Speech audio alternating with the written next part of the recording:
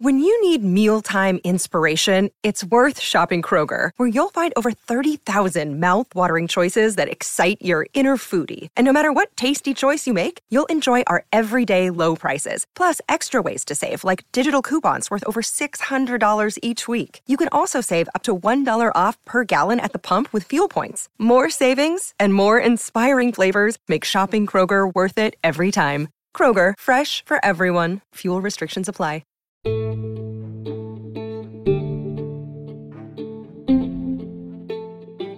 This podcast is intended for entertainment and opinion. Nothing discussed is meant to be a substitute for mental health treatment. If you are experiencing a mental health crisis, please call 988 or use the resources listed in the episode description. To see the sources and other resources mentioned in this episode, you can visit psychologicallymindedpod.com. To contact me with any questions or comments about this topic or upcoming topics, email me at psychmindedpod@gmail.com. And finally, please rate and review this show on Apple Podcasts and subscribe wherever you listen to get new episodes as they post. Enjoy this episode! Hello, and welcome to Psychologically Minded.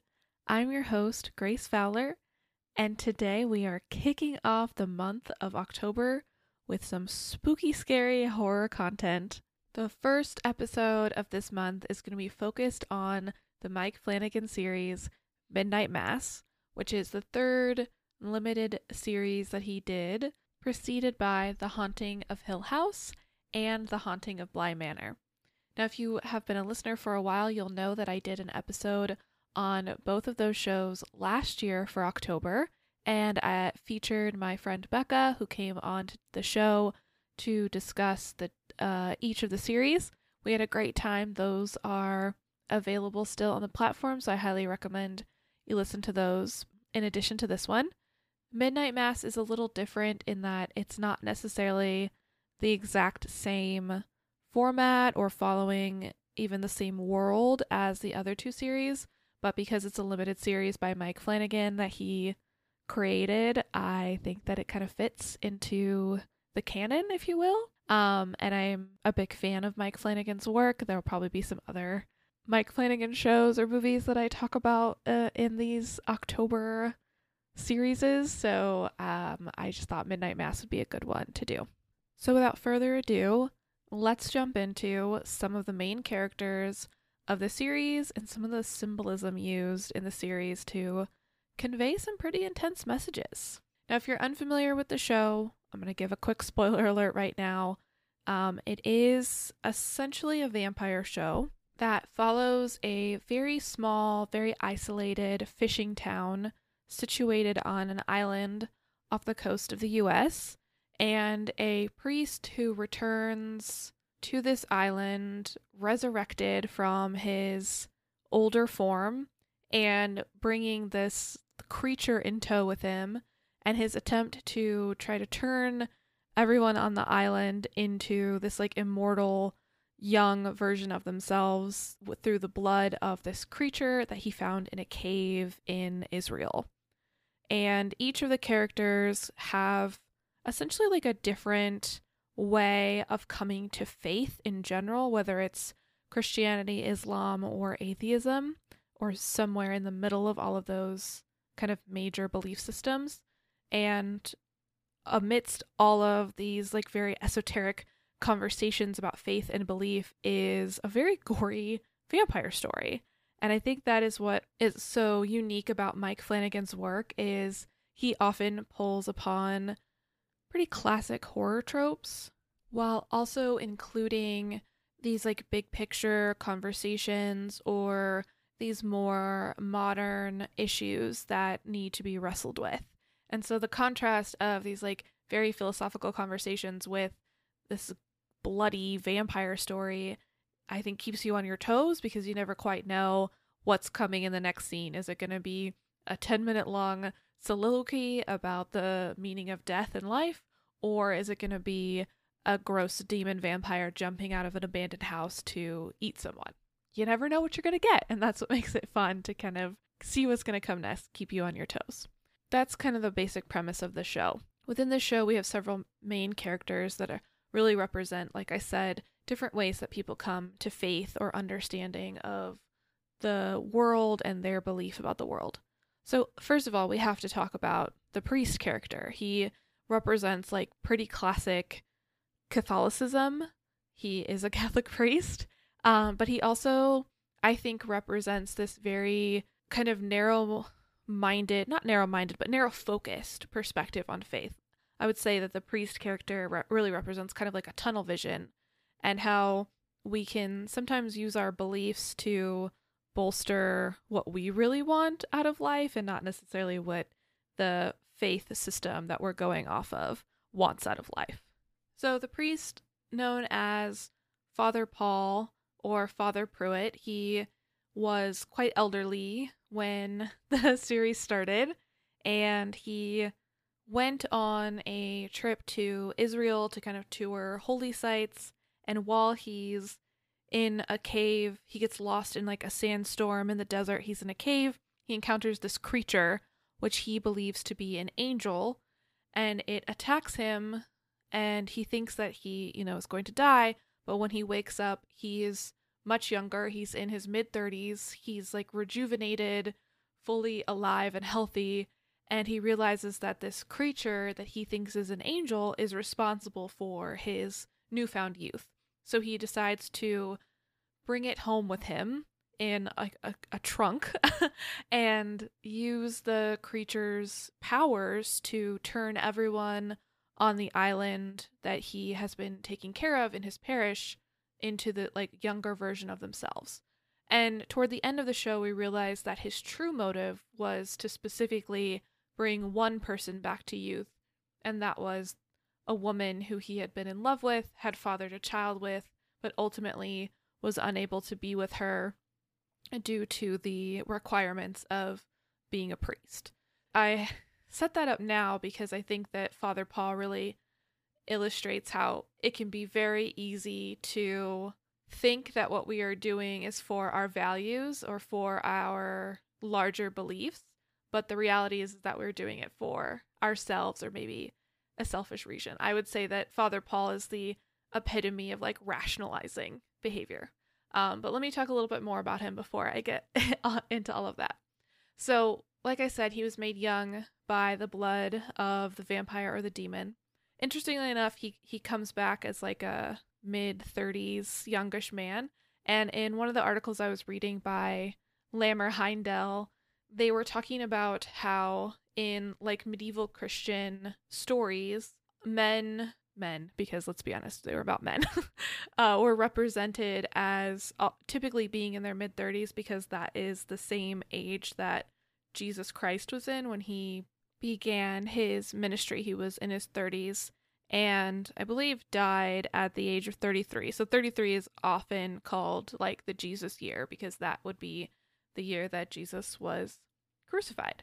Often in religious stories, particularly medieval religious stories, the heroes were in this same age that Christ would have been as an allegory to their mission being the same as Christ's mission. I think that may have been a purposeful choice by Mike Flanagan. It may not have been, but either way, I think that it's very interesting because Father Paul definitely sees himself as having had a similar Christ-like experience of being resurrected, and I think views his mission as very similar to what a savior's mission would be. And so not only in his age, but I think in his what he believes his mission to be is aligned with his idea of what a Messiah or a savior would do.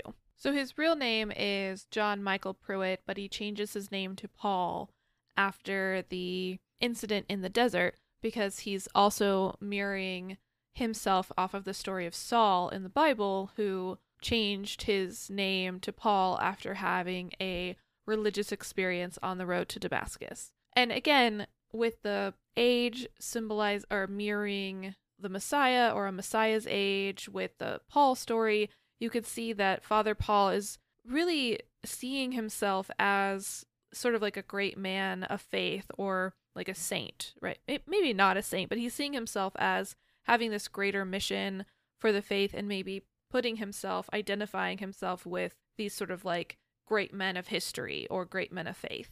And although he presents himself as quite humble or just wanting to help people, just wanting to like make everyone's suffering go away, the reality is that he wants his partner to be young with him again. He wants to live the life he feel was robbed of him in the priesthood, and he wants to have the like power and essentially ego trip of saving a town of 100 people from ailments and old age. There's a like glory to that I think he is seeking. It's possible to read Father Paul's behavior as like insidious or as maybe misguided. I think there are multiple readings of him. You know that I prefer to take a more balanced approach, so I think it's interesting to talk about both ways that his actions could be perceived, but I think the core of it shows that even if you believe yourself to be on the same path that like a great person of history may be on, the reality is that even these huge figures were people just like us and have complicated motivations and can get taken off track of their mission by simple things like wanting to have romantic love or, you know, different like human needs being met. So I think that Father Paul, really represents this, the humanity of people who maybe take on roles of leadership in religious communities, regardless of what that religion is. That the end of the day is that these people are human, and the decisions that they make are based on human error and human needs, not on necessarily like divine intervention or divine plans. I also think that Father Paul is very focused on the idea that suffering should be avoided at all costs, which I think is a very clear picture of the failing of Western thought around suffering and pain. And maybe even like more modern Western thought, because I think if you were to look back at like medieval Western thought, that pain and suffering were understood to be part of life because people were dying of like the bubonic plague and stuff. Like you just couldn't avoid the reality that pain and suffering existed. But in more modern Western traditions, the idea that suffering should be avoided is always there, and it's behind a lot of unfortunate things that have happened in our cultures. I think very specifically like the Oxycontin or opioid crisis is that one factor that fuels that is this idea that a patient should never feel pain. And so if we can give them a medicine that completely eliminates their pain, it will eliminate their suffering.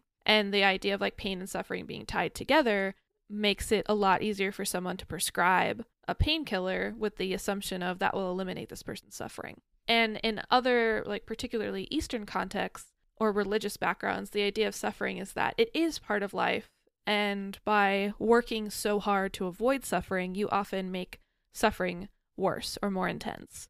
There is an exercise that I like to do with clients that comes from the area of like self-compassion mindfulness work. And it's called Why Do I Cause Myself Unnecessary Suffering? And there's a great resource for it that I'll put in the bio.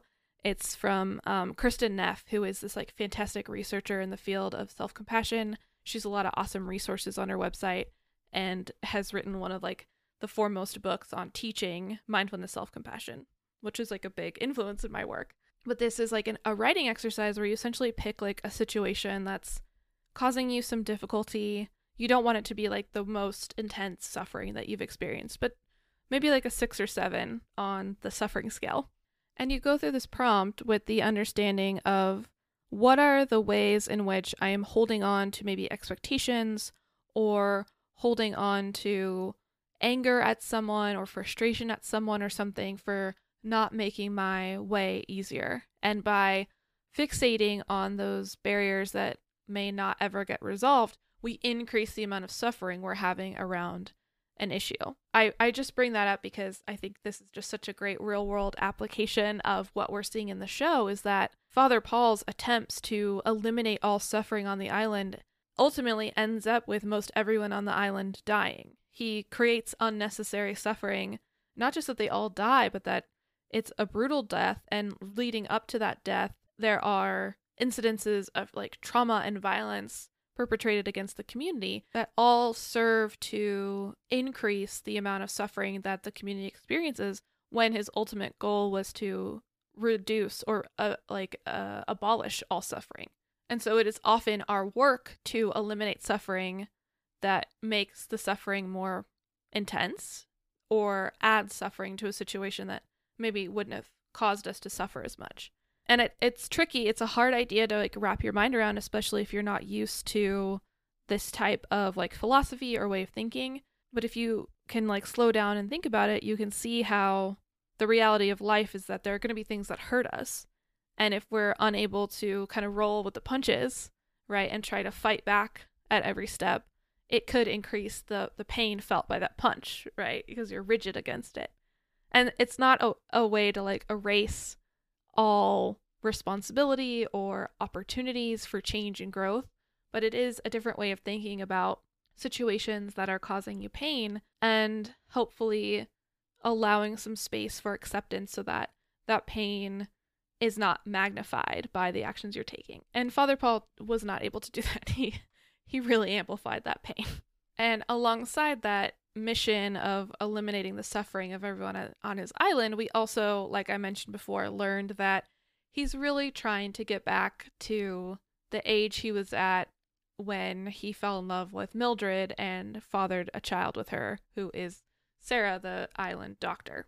This doesn't come as a revelation to us until I think like the second or last episode, although there are clues throughout that like he's obviously really into this Mildred person and he's like always watching Sarah and she thinks it's because she's gay and he's a priest and he hates her, but the reality is that because she is his daughter and he's always kept an eye on her even though she could never know that he was her father because then he, would not be able to be a priest anymore. And so we see that a lot of what Father Paul has been doing, which his main method of getting the people to ingest the blood of the vampire is he puts it into the communion wine. And all season, throughout the whole show, he's so dedicated to bringing Mildred communion, and he'll show up at all hours of the night to bring her the sacrament. And it's because the blood of the vampire is in the wine that he's supposed to be bringing her. And so she's slowly turning into a younger version of herself. And so he has a conversation with Mildred once she has kind of de-aged, where we as the audience finally get to realize that they had a fling, had been in love, and she had gotten pregnant, and he made the decision to not leave the church to be with her. That he has been regretting this decision for essentially his entire life, or the majority of his life. And he wanted to make them both young and immortal again so that they could try again. They could get another chance to kind of redo what they didn't do the first time around. And obviously it backfires horribly because everyone on the island ends up dying, except for like 2 children. Although it's a rather extreme example of it, I think that this just serves to show us that we don't get to go back and relive our lives, that it's kind of like we have one chance to do it. And if we don't do it the first time around, there's no guarantee that you'll get a second chance at it. And not to say that like everyone listening needs to like drop everything that you're doing and like go check everything off of your bucket list, but just of knowing that like the choices that you make at this point are the choices that will follow through with you for the rest of your life. And so it can feel like there's a lot of weight on the decisions that we're making now. And we kind of, I think one thing that Father Paul didn't do was weigh how he would feel about his decision 50 years down the line. Maybe in his 30s, it felt like the right decision, but we don't know what that decision will feel like 10, 20, 30, 40, 50 years later. I don't think there is any like good answer for this of like, do you always choose family over work? Do you always choose like relationships over money? I don't know. I think that a lot of times each decision that is made is different in its context, but the reality is that once a decision is made, that's the decision. And if we are living our lives like feeling bitter or regretting the decisions that we've made in the past, then it's almost like the fruits of our lives will start to spoil. Father Paul could have had a great legacy of being a, chill priest that didn't harm the community, and there were people that really cared about him, and some people will be forever impacted by him. And he didn't have a family, but in his ability or in his desire to kind of retroactively change that decision, his reputation is that he ruined the lives of 100 people. He ruined this island community that had been self-sustaining for, hundreds of years. And so it really, really overcorrected in his attempt to kind of get back to that point where he felt the path had diverged. And although many of us won't unleash a vampire upon our communities, I think a lot of us do kind of get stuck in this. If I could just go back to this one point, this was the sliding doors moment that would have changed my life forever. And we can expend all the energy we want on imagining that things would be different if we had made a different choice. But that's not going to make a change to our continued future path. So we might as well take that energy and apply it to the present day or, looking forward a little bit. And I know that that's not easy to do. Otherwise, we would all do it all the time. But sometimes I think we just need little reminders that when we stay living in the past, we are missing out on what's happening in our lives in the present moment. And Father Paul's focus on reclaiming the family he thought was owed to him really ended up wrecking a lot of other families. So, like I mentioned before, he's essentially giving everyone in the community these tainted communion cups by putting the vampire blood into the wine that they drink at communion. Now, the crux of the vampire mechanism in this show is that you can drink the blood of the vampire and get some of the effects. You can heal, you can start to, unage, but the full effects, the immortality, doesn't take place until you actually physically die. So this means that Father Paul needs to be prepared to somehow kill everyone in his congregation so that they can resurrect. The method that he comes up with, in collaboration with Bev, who's a whole other character we'll talk about in a minute, is to have them drink poison, I think it's rat poison or something, something that's not meant to be consumed by humans. And they have this horrible violent death where they're vomiting blood and having seizures and convulsing and collapsing on top of each other. And so he has to essentially kill everyone in the congregation, and then when they wake up and are resurrected, they now have the qualities of a vampire, which is that they are hungry for blood.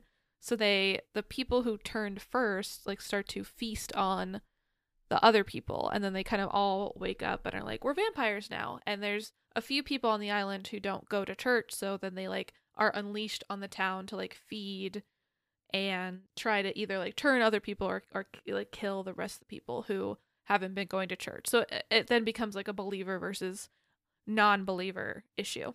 But the point is that Father Paul is willing to go so far to get these people to this immortality that he's discovered, that he's willing to have them die a very violent, painful death, to go through the trauma of eating each other, which come on, that's got to be pretty traumatic to feel out of control of your own behavior to the point where you attack your neighbor, and has then forever changed their lives because now they can't go out into the sun. And that's part of why the show is called Midnight Mass, is that the final religious service is held in the middle of the night because he wants to reveal the angel or the demon or the vampire or whatever, and you can't have it out in the daytime because it follows traditional vampire rules of no sunshine. And so the religious services start to be held later and later in the day, even though typically these types of services would be held in the morning. So all that to say is that Father Paul has made the decision that the reward of immortality is so worth it that he's willing to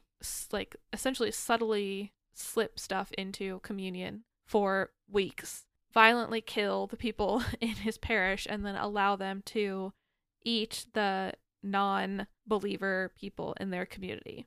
And he believes that all of those things are worth the gift that they're going to get being resurrected. And I think that this really highlights this aspect of sometimes intention doesn't matter. That you may intend something very lovely, like giving someone everlasting life, if that's what they want. But the reality is that all the actions taken up to that point to get to that intended ending is deeply painful. They're all deeply painful and cause harm to communities, individuals, and families. And Father Paul just cannot comprehend that his actions could be harmful And we see that a lot in our lives, right? Someone you are close to may have the intention of doing something that they think will benefit you, but ultimately it harms you. And I think that this issue is kind of like on a seesaw or a scale, where there are like kind of low stakes thing where intention does kind of outweigh the harm, right? Like maybe you're talking with a friend and they make a comment about the outfit that you're wearing, that they don't like it, or something along the lines of that, and it hurts your feelings, and then they explain like, my intention was to, help you to change your outfit for this event because I want you to like be able to network, or whatever. I know that's like a weird example, but I think in those situations, like it's kind of low stakes. Like, not that your feelings being hurt isn't valid or important, but the like amount of harm caused there is not as great as like other types of harm. And if it was just a one-off comment, and it's not that this friend is like constantly sniping at your appearance, if they're doing that, then I'm gonna say the teeter-totter, the seesaw has switched over to the other side. And there are, and the other side of that is that there are some actions that are so reprehensible that doesn't matter the intention behind them. That, we hear this a lot in like situations where transphobia is at play, right? Where people will be like, well, we should pass these bathroom bills because my intention is to protect children. Well, you're not. You're harming children because you're outlawing the ability for them to go to the bathroom in a place that is safe and identifies with their gender. You're now turning it into this like accusation that every trans person is a pedophile. And guess what? There are a lot of kids that identify as trans, and you're telling them that they're pedophiles. So that's nice. That's really nice of you.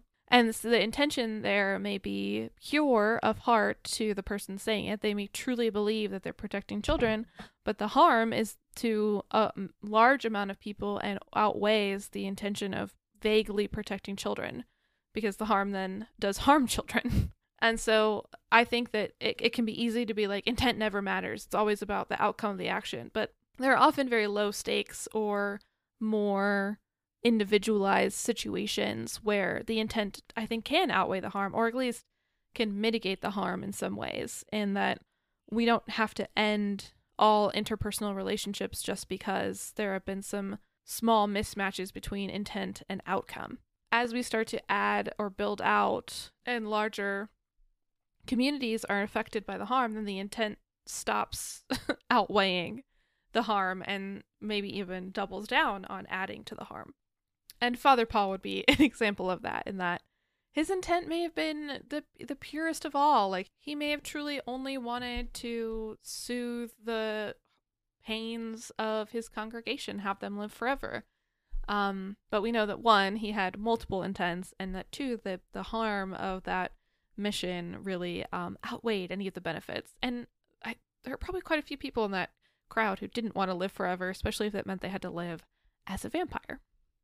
Now, Father Paul does get to be redeemed toward the end, and he is able to see that he made the wrong choice and that he was guided by his own desires and not necessarily a desire for the greater good. And so he makes the choice to essentially die in the sun as the sun rises with the rest of the town at the end of the series. And I personally really liked that Father Paul got to have his redemption moment, because it could have been very easy to make him the full villain of the show, to make him maybe double down on his belief that this was the right thing to do, or to make him have this kind of experience where maybe he's so desperate to live that he abandons Mildred and Sarah to like get to the mainland to continue living forever as this like immortal being.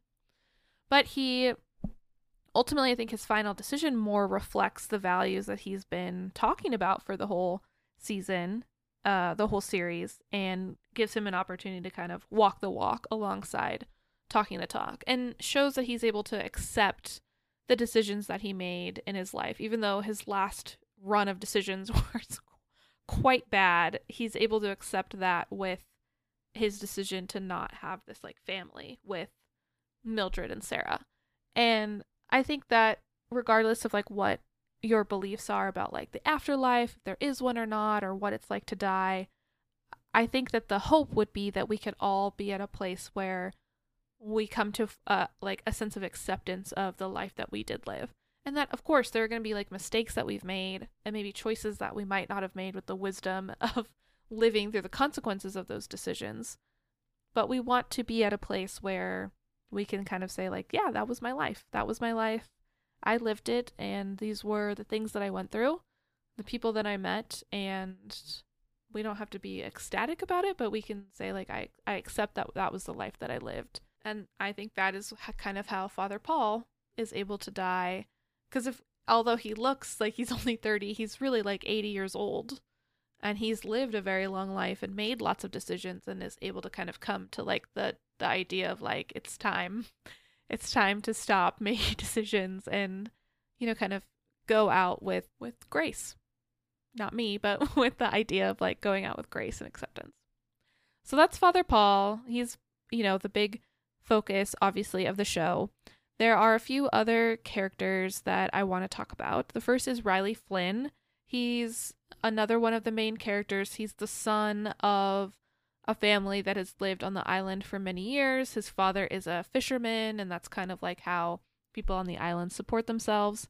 And Riley is also kind of like the representation of Mike Flanagan's story. He, in several interviews, has said that he identifies with Riley. Riley is like his, very similar to his story. And Riley suffers from like alcohol use problems. At the beginning of the show, we see that he's gotten into a car accident while driving under the influence of alcohol, and he ends up killing the driver of the other car, who's like a young woman who looks to be, if not in her 20s, like 18 or 19, like a young woman. And he goes to jail for this incident, and he's in prison for a few years before he returns to the island to kind of put his life back together and go through the terms of his probation or his parole, which include attending AA meetings.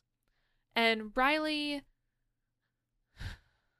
sweet Riley, he really struggles with the religious beliefs of his family. He's an atheist. He really doesn't believe in any like form of organized religion. He really struggles with AA because it does have a pretty religious like bent to it. And he is struggling to relate to his parents because they are still, like, especially his mother, they are still like very involved in the Catholic Church, and he just doesn't get it.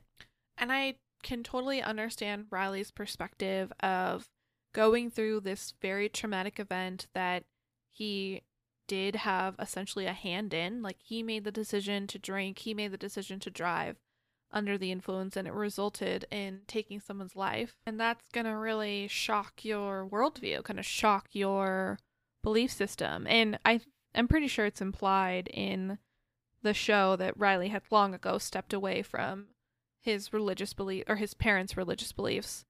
And I think that he's at a place where he knows he doesn't believe in what his family believed in or what he may have believed in as a child, but he doesn't quite know what to believe or how to orient his world moving forward. And he carries like a bitterness that's really directed at himself. And he's trying to make sense of, you know, how could I do this? How could I think of myself as a good person. How could I have engaged in this horrible behavior that led to someone dying? And I appreciate Riley's perspective in this, in that he's so much more than just like a kid who moved back home and is, you know, struggling with matching up his like big city life with his family's like rural life. Like it's more than that, because he's also coming back with this like guilt, this shame. He knows that what he did was wrong, but he doesn't quite know what to do next. And he does know that he has to get through the terms of this parole, and he's got to like suffer through AA essentially. And I'm not going to go like too much into the problems with AA in this episode, because I just like don't have time for it. But I do want to do this at one point on the show, is kind of get into the history of AA. I've been reading this book called The Sober Truth, which is quite interesting and kind of talks about the history of AA and the like efficacy of it or lack of efficacy of it. So I might do that for a future episode. But I just want to, put a pin in it here that AA is not the only treatment for alcohol use issues, nor is it the best treatment that we have. And Riley's character, I think, is an interesting person to look at some of those issues with AA, particularly the way in which faith plays a role in AA, even though you're often told it doesn't play a role, and Riley is really struggling with that as he is enmeshed in this community again that's highly religious. So yeah, I think Riley overall reflects more of someone wrestling with walking away from a belief system and trying to figure out what their new belief system is, and is there anything from that past that they want to keep with them as they move forward. And although it's not necessarily talked about in the show, I think that Riley could be an example of what we might call deconstructing for people who have left like a Christian or a Christianity-based faith, where you're kind of breaking down all these things you were raised with and figuring out, like, who am I now? What do I think about the world now? Riley does seem to be more toward the end of that, where he's pretty confident that, like, he doesn't believe in a higher power, but he also doesn't quite know what he believes in about the afterlife. He's experienced essentially, like, hallucinations of the woman that he killed, which I think he interprets as, like, then there must not be an afterlife, or it must not be pleasant because she keeps showing up to me. And then he ultimately does sacrifice himself at the end, at the end of his story, because Father Paul turns him, kind of tricks him into drinking the blood of the vampire, and Riley purposefully sits out in the sun in a boat where he can't escape the sun because he doesn't want to live with the reality that he would have to kill other people to sustain himself. So I think he, like, toward the end has developed his worldview, but is still in that position of, like, he, like, feeling like maybe he has to hate everything he grew up with or distance himself from everything he grew up with, even though there's some benefit or beauty in the beliefs that his family and his community has. So the next character I want to talk about is Erin Green. She, like Riley, was raised on the island, also left the island in adulthood, but she moved back to the island by choice. She, after she left the island, had kind of like a wild ride, was using a lot of substances, got into a relationship, I believe married a man who was pretty abusive, and found out that she was pregnant by him and realized she didn't want to live this life anymore, and she didn't want her child to have this life either, and moved back to the island after her mother died to kind of reestablish herself in the community and build a different life for her and her unborn child. And we also learn later on in the show that she was abused by her mother quite aggressively, and her mother had an alcohol use issue, but nobody on the community knew, and her mother was also like a teacher at the school that all the kids went to. So Erin became very good at hiding the abuse, hiding what was going on with her, and we kind of see her now as an adult not wanting to do that anymore, not wanting to hide, wanting to own the mistakes that she's made and try to establish this different life for her and her unborn child. She's also quite religious.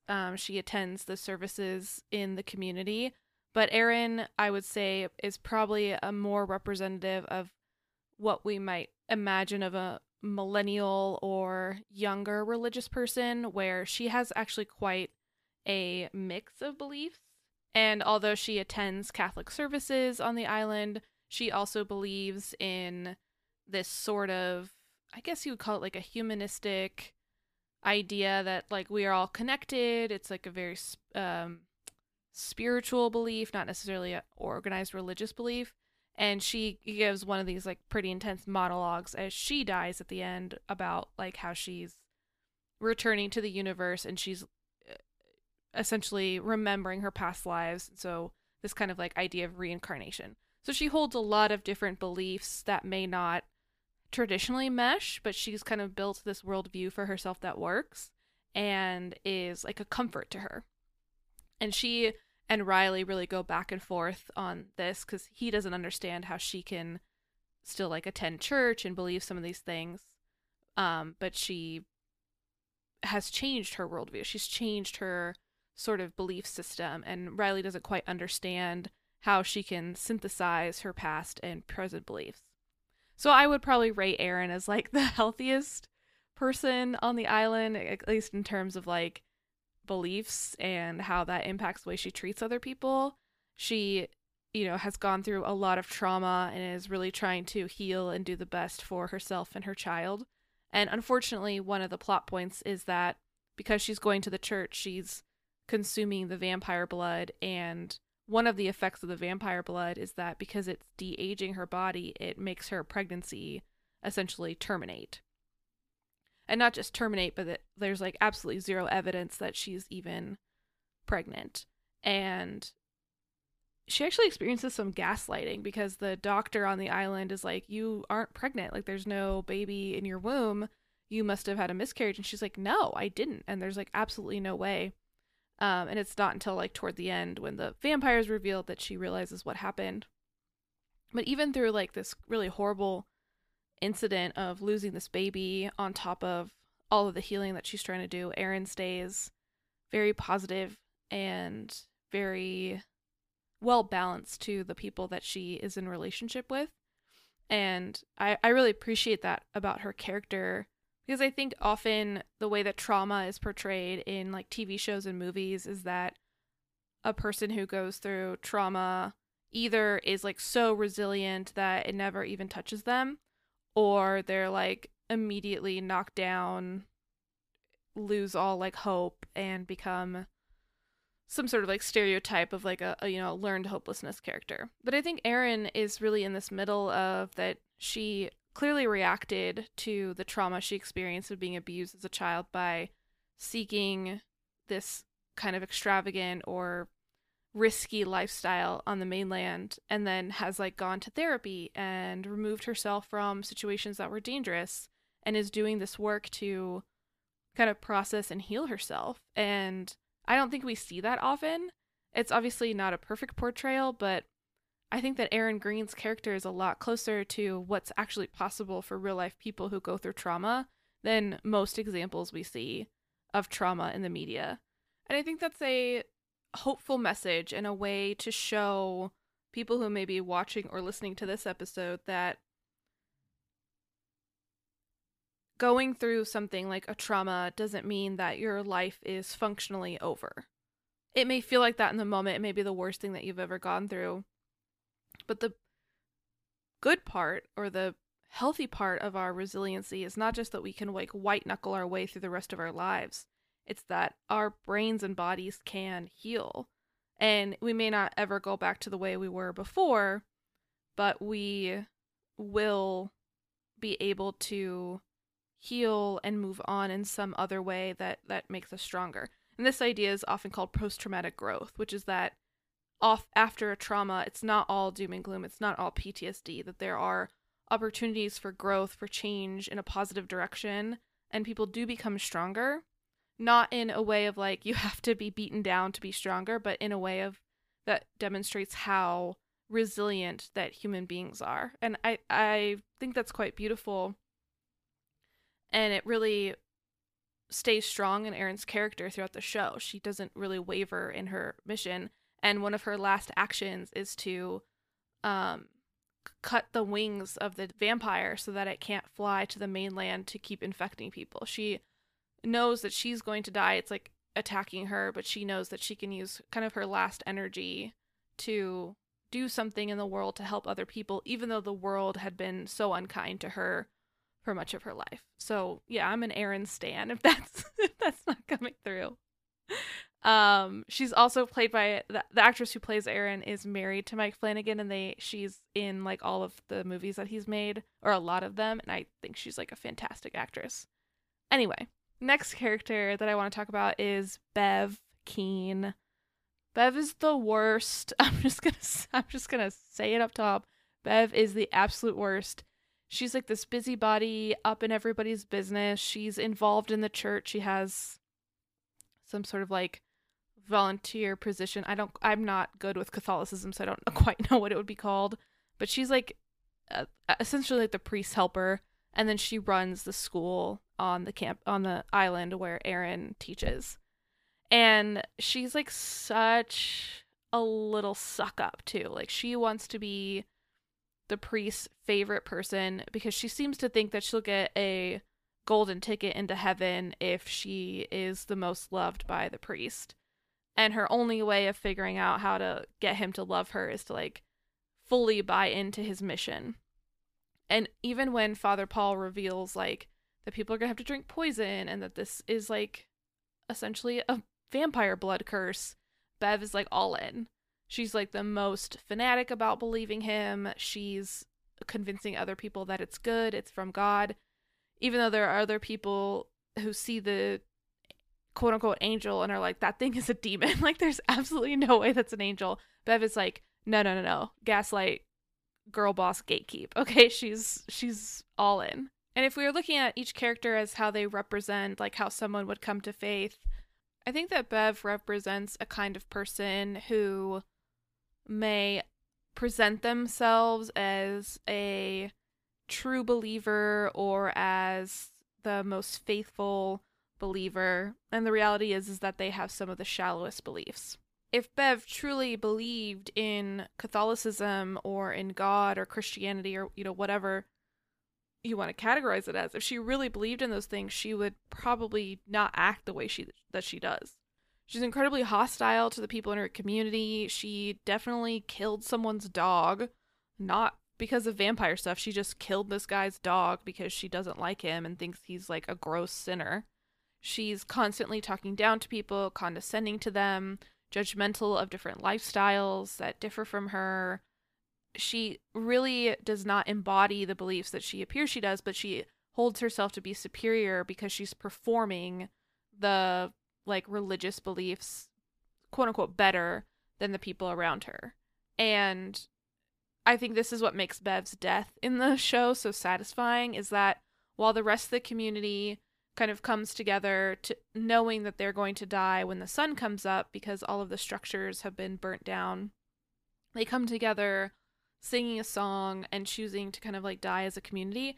And Bev is off on her own, frantically like trying to dig a hole so that she won't die. And you realize that although she had these beliefs, or seemed like she had these beliefs and flaunted this idea of like heaven and the afterlife against other people, that she was going to get in and they wouldn't because she was the best at her religion, we realize that underneath of that all, she didn't know what was going to happen when she died. And she's terrified of death coming for her. And that explains her actions.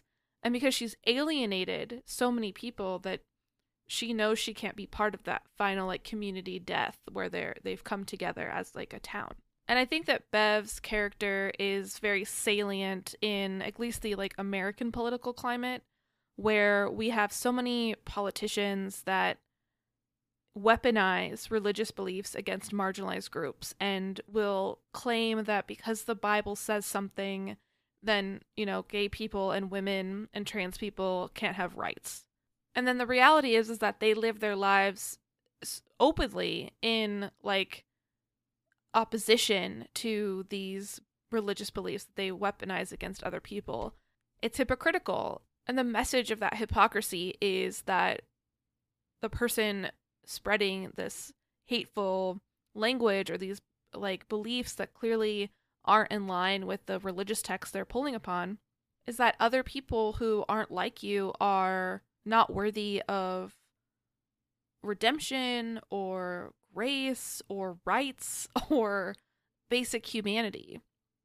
And of course, no one's going to want to learn more about your religious beliefs if this is like what the public facing message is of the beliefs. And so, you know, Bev might be a particularly activating character in this show because I think she really does represent this, I'm going to say it, like conservative religious political position that is often taken, at least in American political spaces, that is just so alienating and dehumanizing to people. And then to have those same figures turn around and say like, well, Christians are persecuted, or, no one respects my religion. Well, why would we respect your religion if you're going to treat other people that way? It doesn't seem to be a good foundation of a religious belief if that's how you baseline treat people. And Bev, in this tiny microcosm of this island community, really shows how, like, if you can double down on your beliefs all you want, but it's not going to bring people closer to believing what you believe. There are people on this tiny island that never go to church, and part of it is because of Bev. And they say that. They communicate that if Bev was just like a little bit of a nicer person, they might consider checking it out. One of the interesting things about Bev's character, too, is we really don't learn much about her past. We do with a lot of the other characters. We kind of learn about how they got to this point. And Bev, we don't get that. It's just kind of like this idea that Bev's probably always been this way. And I think it's interesting because I would say that Bev is probably the villain of the show. Although, obviously, the vampire that kills everyone is, like, the villain. It's also, like, a creature. But Bev would be, like, I think the human villain of the show. And I think it's an interesting choice of the, like, creators and filmmaker to say, you don't need a backstory to understand this woman's behavior. There's no reason to justify that maybe she was bullied or abused or, had a difficult childhood. That's not important to the story to flesh out Bev's background. That regardless of how Bev got to this point, she's had so many chances that she hasn't redeemed herself. Whereas even Riley, who killed someone, but has been able to get to a point where he can take accountability for his actions, gets some redemption even though he's still really struggling with himself. And Bev never does that or seems to be capable of that. So I think it's actually narratively fine that we don't know her background because it wouldn't matter. She isn't using any lessons from the past or isn't trying to heal from her past like Erin is.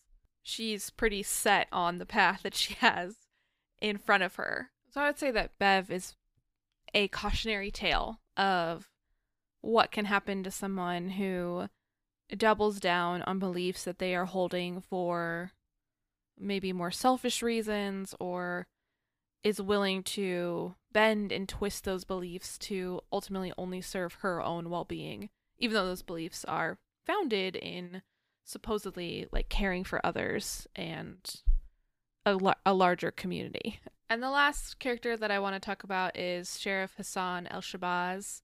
He is the sheriff, obviously, of the community, and he is Muslim. He is one of the islanders who does not participate in the religious or in the Catholic Church. He's also pretty devout in his beliefs and is raising his son to follow in the traditions of his faith. Often see him in the show praying, abstaining from certain foods, and just really trying to communicate to his son about his religious beliefs and what he wants his son to grow up in. And of course, Bev hates him because he's not Catholic, and some of the community is wary of him and clearly trying to convert him. And he has been trying to fit in, but hasn't been integrating with the community well, particularly when the show starts up. We see that he's still not integrated into this community outside of the religious community. So he's having a tough time. And I think that honestly, Sheriff Hassan represents more of this idea of unnecessary suffering, which, Father Paul has an element of that as well, right? Because he, I talked about earlier in the episode, he's trying so hard to avoid suffering that he causes more. And I think the sheriff represents unnecessary suffering in a little bit of a different way, where it's not that he's amplifying the suffering of the people around him. It's that I think he's amplifying his own suffering by remaining so isolated and festering this bitterness at this community. Because it's clear from the dialogue and the scenes that he has, that he resents this island community for not accepting him and his religious beliefs, even as his son is fitting in with the community and really desperately trying to be like the other kids at school. And this puts them at odds because his dad doesn't want him to like acculturate, essentially, and the son is like, I don't understand why we can't have a little give and take here, why we can't, meet them essentially halfway. And the sheriff is also a grieving man. He had lost his wife, I believe, to cancer. He's clearly like not doing well.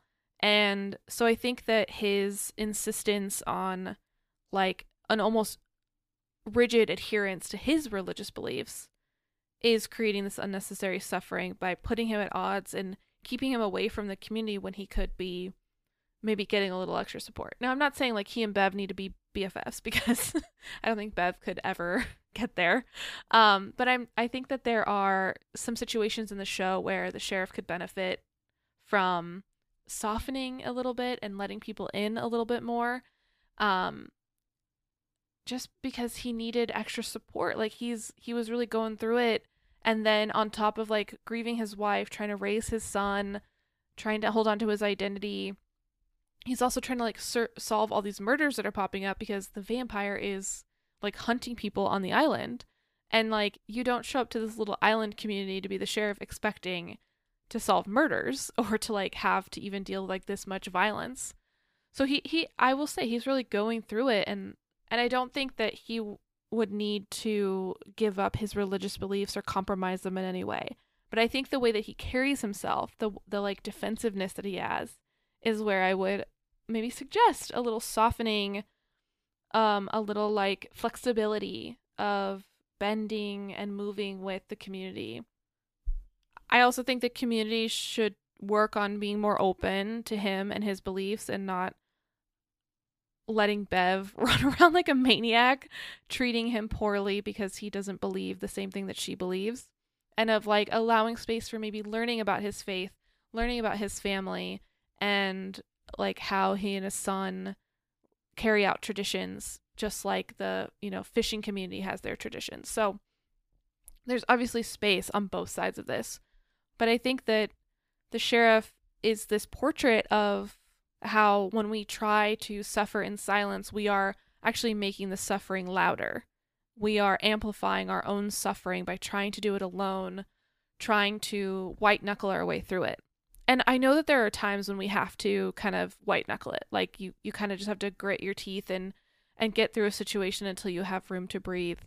And in the middle of a demon vampire attack is not it's not the time to like, do some self-actualization. But before the events of the show happened, like the sheriff could have had some opportunities to, maybe get to know the community in a different way. And we see there are some relationships that have potential. Like he and Sarah seem to have gotten along.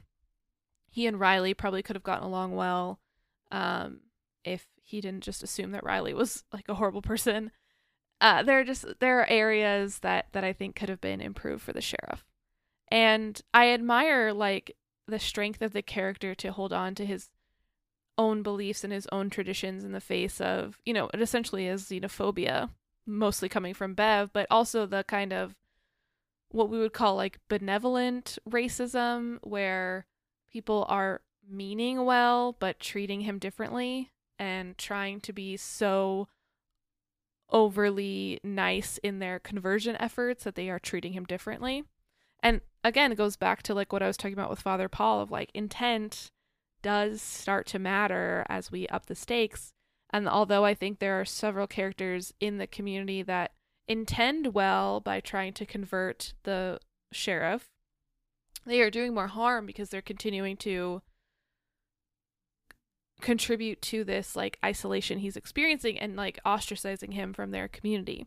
He can be part of their community and not go to their church. I mean, Riley gets to come back and be part of the community. There are other people on this island that don't go to the church.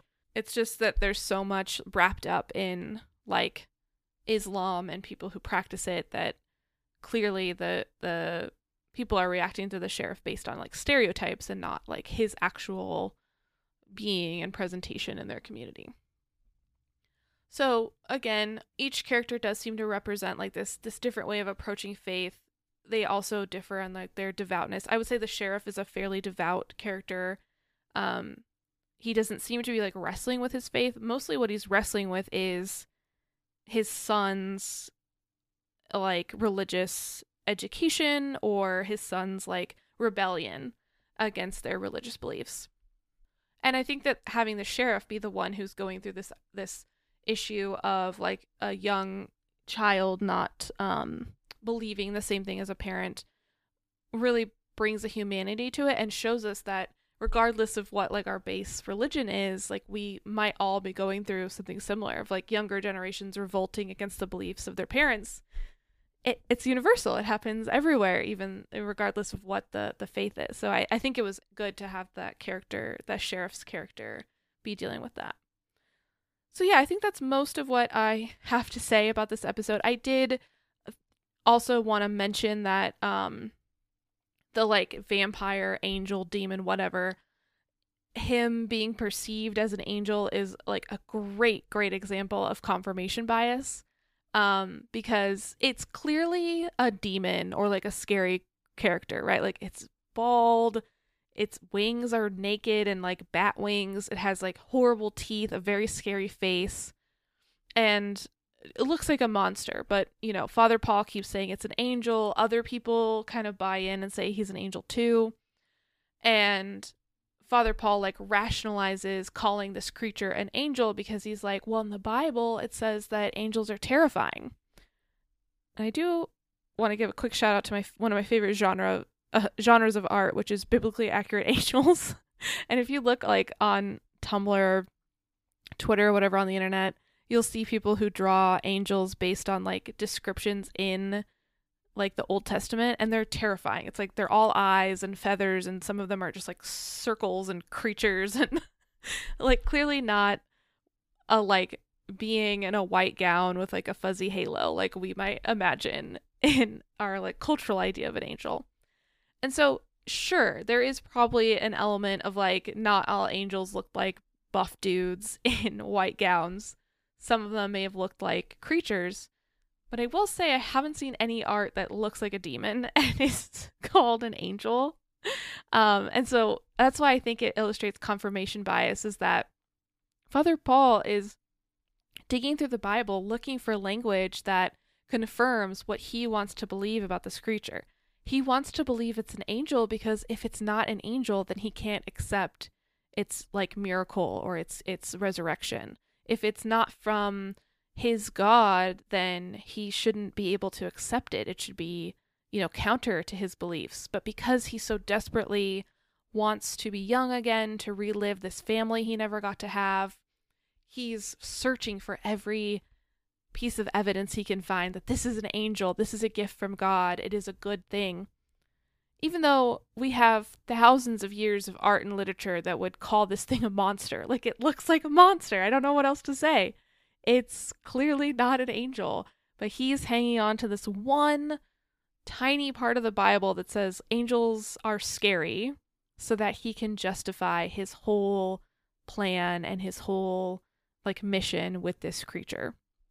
And that's confirmation bias in a nutshell, right? Like finding the tiniest piece of evidence to like keep building up your belief even though there's like a mountain of evidence to the contrary in front of you. We're ignoring the mountain and we're looking at this little nut on the ground. So I think that's a good note to end on. You know, a throwback to our favorite cognitive bias, confirmation bias. I hope that you enjoyed this episode and can see how Midnight Mass really represents all the different ways that people can come to faith and come to building a worldview, and that regardless of what the beliefs are, that characters like Riley and Aaron, who are trying to do the work to understand and come to the best version of themselves, they can serve as role models, and characters like Bev can serve as the opposite of a role model of like, it doesn't matter what the belief system is, but you just can't live your life in a way like Bev does, where you alienate people and target people for having a different idea of how the world works than you. It's just not going to lead to a very supportive life or a very fulfilling life. And Bev is just the perfect example of that at the end it all fell apart and she really had nothing to stand on. So with that, I just want to say thank you for listening all the way through. I hope you enjoyed this first episode of spooky content, and I'll see you in the next episode for more creepy horror stuff. Bye-bye.